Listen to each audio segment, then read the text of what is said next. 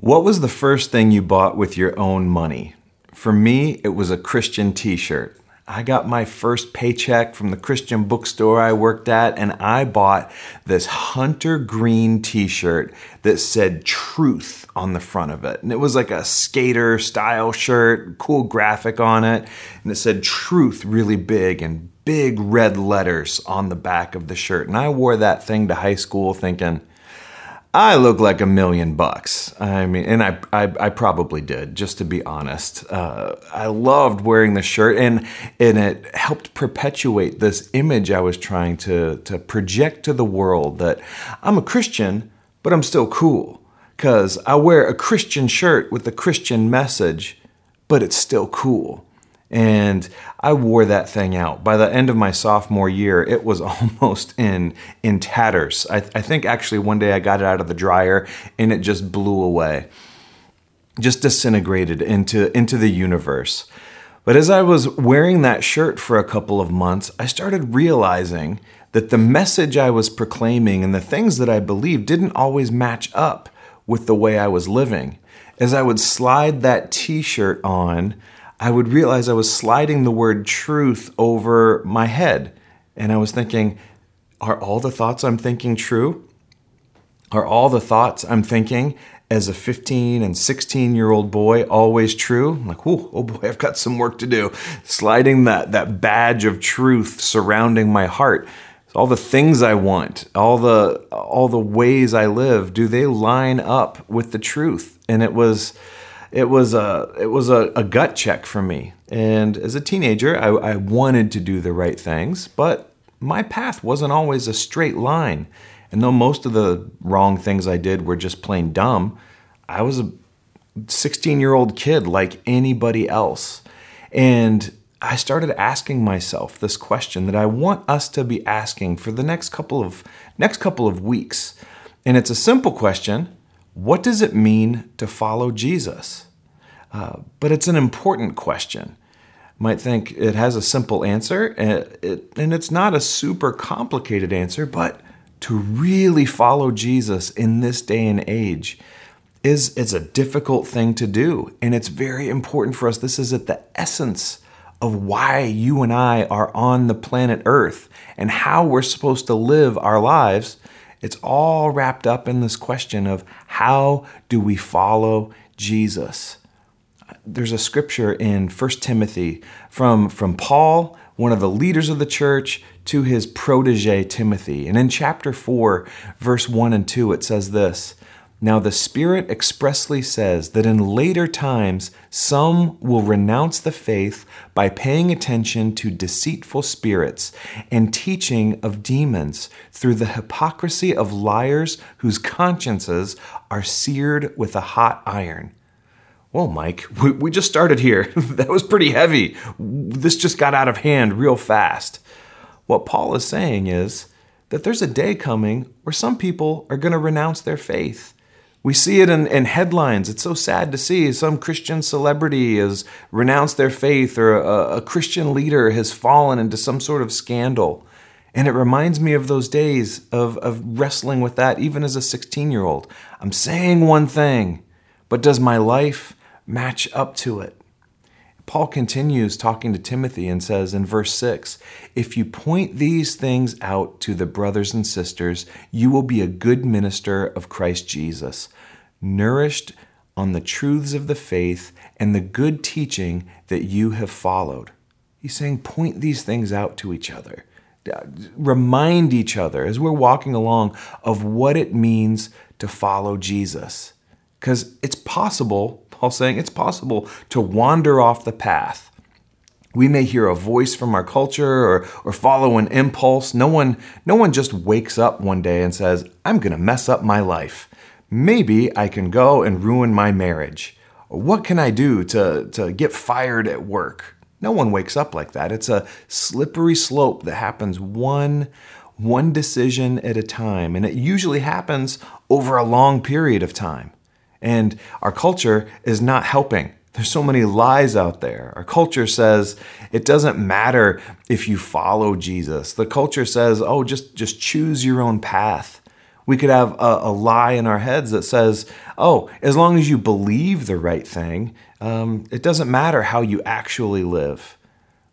Going back to our culture, it says, just get ahead and be comfortable, be happy, get what you want at any cost. As long as you're happy, go for it.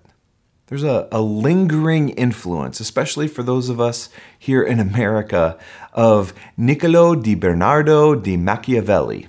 Machiavelli. This guy wrote a book called The Prince, and he was a philosopher. He lived in the late 1400s into the early 1500s, and he's the one that came up with the phrase, the ends justify the means. And he basically said, you can do whatever you want to keep and to get power. As long as you get power, and as long as the outcome is good, your methods don't really matter. It's a sobering thought that he's considered by many to be the father of modern political philosophy. It's where we get the term Machiavellian. He would say, even bad behavior is okay, just as long as the outcome is good. And that's what leads us to these thoughts where it says, it doesn't matter how I live as long as I believe in the right things. As long as the outcomes and the externals are okay, the inside doesn't matter. The methods we use, it doesn't matter. Guys, that's a huge contrast from the way of Jesus. And today, I want us to just remind each other that following Jesus, the Jesus way, is the way we should go, and we can't let ourselves be pulled off of that path. You know, in contrast to the Machiavellian way, the Jesus way is much different. Jesus replied to a bunch of the religious leaders of his day. In John 8, verse 31, he replied like this. To the Jews who had believed him, Jesus said, if you hold to my teaching, you are really my disciples. Then you will know the truth, and the truth will set you free. Notice that word, hold to. In the biblical definition of that phrase is to continue, to submit to that teaching, to abide in that teaching. It's about following Jesus, and I'm going to continue to do it. But any of us can be deceived. And Jesus is saying, like, hey, hold to this. Don't let go of it. Don't take your eyes off of it. And now more than any time, now is a great time for us to dig in and to refresh ourselves and to re-examine what it really means to follow Jesus. And I love the ending in verse 31. I grew up in churches that, oh my goodness, will preach that. And the truth shall set you free. If you want to get a good amen, you just throw that verse out there. If you've lost everybody, you just say that one and it'll bring everybody right back, right where you, and the truth shall set you free. And if you say it really well, they may even throw a shoe at you. And that's a good thing in the churches that I come from. And get a lot of it. I mean, that will preach. But how can the truth set us free? And that question is where we're going to spend a little bit of time today. The words of Jesus again, a few chapters later in John chapter 14, verse 6. Jesus answered, I am the way and the truth and the life. No one comes to the Father except through me. So in this verse, we've got three components: the way, the truth, and the life. And notice that the word order there, because this is important. The way comes first. In my background and in my own day-to-day thinking, the truth gets most of the spotlight, but we can't separate those things. Those three words are incredibly interconnected. They are symbiotic. The way goes with the truth, goes with the life. We cannot skip the way. The way we talk, we can't skip the way we work, the way we parent, even the way we play is tied to the Jesus way. The way, the truth, and the life. You can't get rid of the Jesus way and only have the Jesus truth and still get the Jesus life. You live the Jesus way, that leads you to the Jesus truth, and that leads you to the Jesus life. It's only when you follow Jesus, and that's how you get connected to the truth. And then that's how we get the life that Jesus promised. So back to our question that we started out with. What does it mean to follow Jesus? Well, first of all, it means don't skip the way. That's what I've been telling you. And our culture will tell us it's a dog-eat-dog world out there. Just go ahead and get whatever you can and take it however you want to. Just what matters is your happiness, your comfort, and it's like peace is the goal of life. And then you can put things in cruise control and you'll never have any problems ever again. But if you've been around a little while, you can sniff out that lie if you articulate it like that. But it's sneaky, and it sneaks in through advertising, our conversations, or comparing ourselves to other people. No, that's not the Jesus way. The Jesus way says that if the ends and means don't match up, the actual end is desecrated. We go the Jesus way to get the Jesus life, and that's the only way to really get there. So when I say ends and means, just want to make sure we know what we're talking about. The means, that means the way we get to the goal. It's the language we use, it's the work, how we do our work, it's the character that we're developing in our life, no matter what we do. It's the family and friends that we form. The how of life matters. And for Jesus followers, the end, that's God's work of salvation. It's eternal life.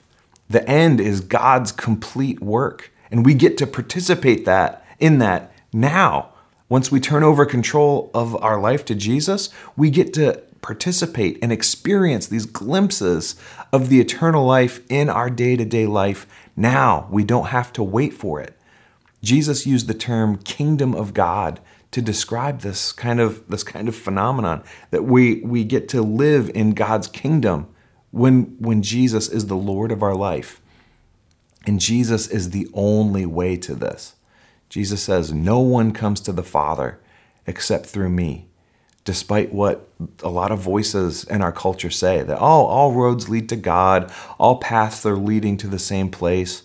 No, Jesus is not a universalist. He says, no one comes to the Father except through me.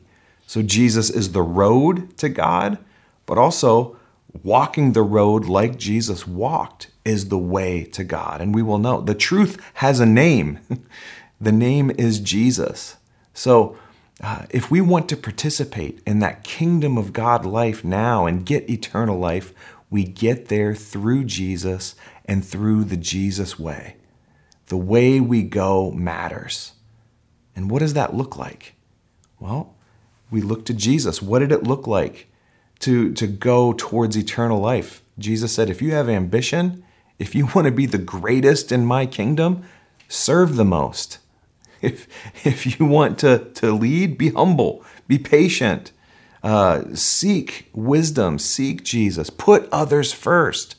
It's very countercultural. If you want to go towards the Jesus life that we all want eternal life. We all want to go to heaven. Well, if we want to get there, it looks like Jesus on the cross, putting others ahead of himself, following Jesus, washing feet, serving others. So for the past couple of years, I've just had this hunch that God's wanted us as a church to hit the reset button. We're sitting here having this moment together because we've had to rethink how Solid Ground is a church. And we've expanded that online. A lot of us in our culture have re-examined what we're spending our lives on. People are working differently. People are realizing that they don't want to spend their life in a certain job or doing certain things. Well, don't be, as we're hitting this reset button, don't be deceived by what the culture will tell you about success. Don't be deceived about how to find happiness. Jesus is the only way to true fulfillment and the eternal kind of life, and his ways matter. Don't be like the 16-year-old Mike and put a Christian t-shirt over a Machiavellian heart or a Machiavellian mind and say, I'm just going to do right on the outside. How I get there doesn't matter, as long as I believe the right things. No, if you do that, you're missing out. You're missing out on true joy and true contentment. For the past couple of years, God has been molding us and shaping us. Let's make sure that we can hear what God's been trying to tell us over the past few years. Are we listening? Are we listening to what God is saying? Are we examining our own lives? This isn't about just following Jesus and following all of these rules. Like, this is the way we were created to live. Jesus' heart for you isn't say, follow me and stop doing all that bad stuff and stop being naughty. Jesus' heart for you and I is saying, oh, the way you go matters. And when you don't walk in my ways, you're carrying around stuff that's too heavy for you. You're putting things like putting a pebble in your shoe. Every time we believe a lie about the way that the world works, according to whether it's Machiavelli or the news or movies, when we believe that our worth and value comes from what we do or how much we have or how attractive we are. It's like being on a long journey and putting just more and more rocks in our shoes. Jesus wants to empty your shoes, empty my shoes, empty our packs, so we can walk how we were supposed to walk in freedom, with joy and contentment. So, I've got a challenge for us for the next 21 days. I want to challenge you to take this book, John, in the Bible, and just read one chapter from the book every day. Maybe you want to read one chapter over. You don't have to get through, there's 21 chapters, but maybe you just get stuck on John chapter 1 or John chapter 14 or whatever it is. But just read one chapter out of John every day and ask yourself, what does it mean to follow Jesus? Even better, ask Jesus, what does it mean to follow you? Where do you see people following Jesus? What do you read about following Jesus? What does Jesus have to say about it? What does that look like?